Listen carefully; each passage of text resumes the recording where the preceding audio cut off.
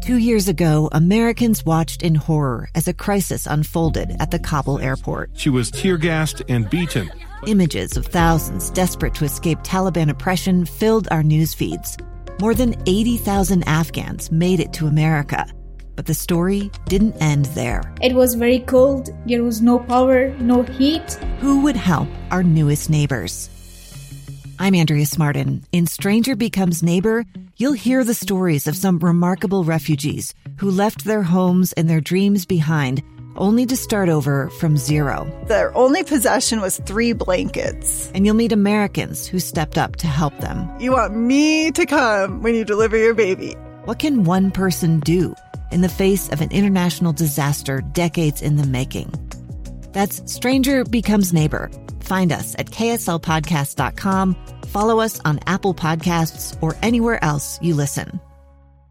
For further understanding of what has transpired this morning, what advice and demands and requests have been made by these healthcare officials from throughout the state, we've got KSL Newsradio's Paul Nelson, an expert in all things. Paul, how you doing, sir?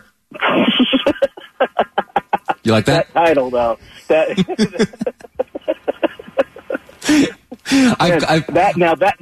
is fake news. I'm sorry.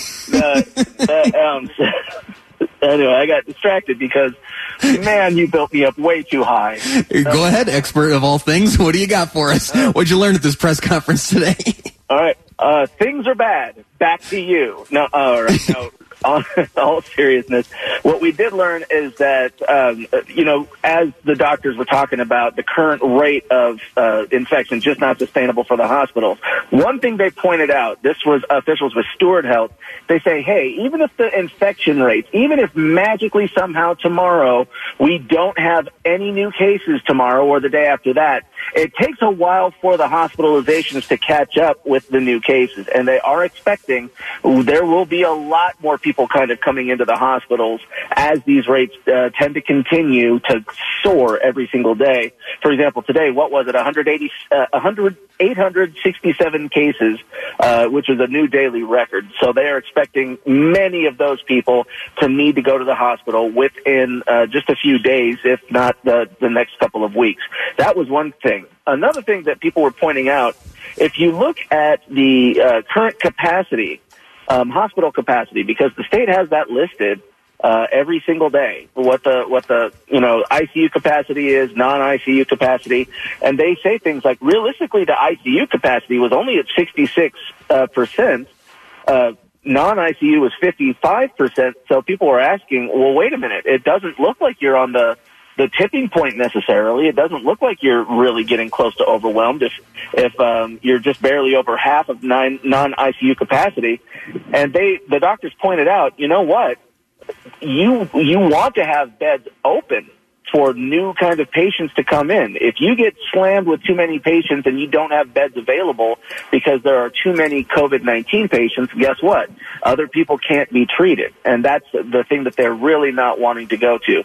One of the big things they pointed out, I asked, hey, look, we have this at the Mountain America Expo Center down in Sandy. We have hundreds of beds, don't we? I mean, they had this overflow capacity over at that expo center, and they pointed out, realistically, the beds aren't the thing you got to worry about because beds don't treat people. The nurses, the doctors, the hospital staff, they're the ones that treat people, and that's the thing that you really got to worry about. Do we have enough staff to handle all of the patients that are coming in? So capacity is just one thing that they're looking at. They're looking at the workload they're dumping on their hospital staff, and they're saying that already is becoming a problem. I've been paying attention pretty closely to hospital capacity. It is, the lesson we learned in Italy was that when capacity is reached, that's when the news gets real bad. And so I have been and grateful to the state. So I thought for producing and providing that information updated daily and drawing from these very medical institutions who are represented in this press conference today. As you mentioned, ICU capacity, at least as reported by the state right now, is at 66%.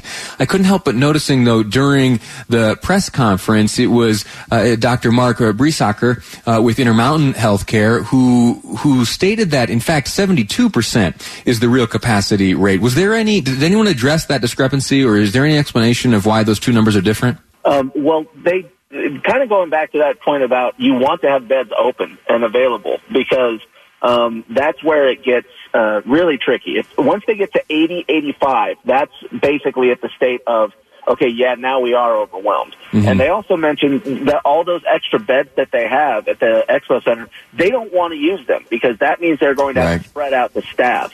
So, so that's the big situation, is that if you get filled with COVID-19 patients, you can't really help other people who need the beds. And so that's why they're worried about just even getting close to capacity of what either non-ICU or ICU. Yeah.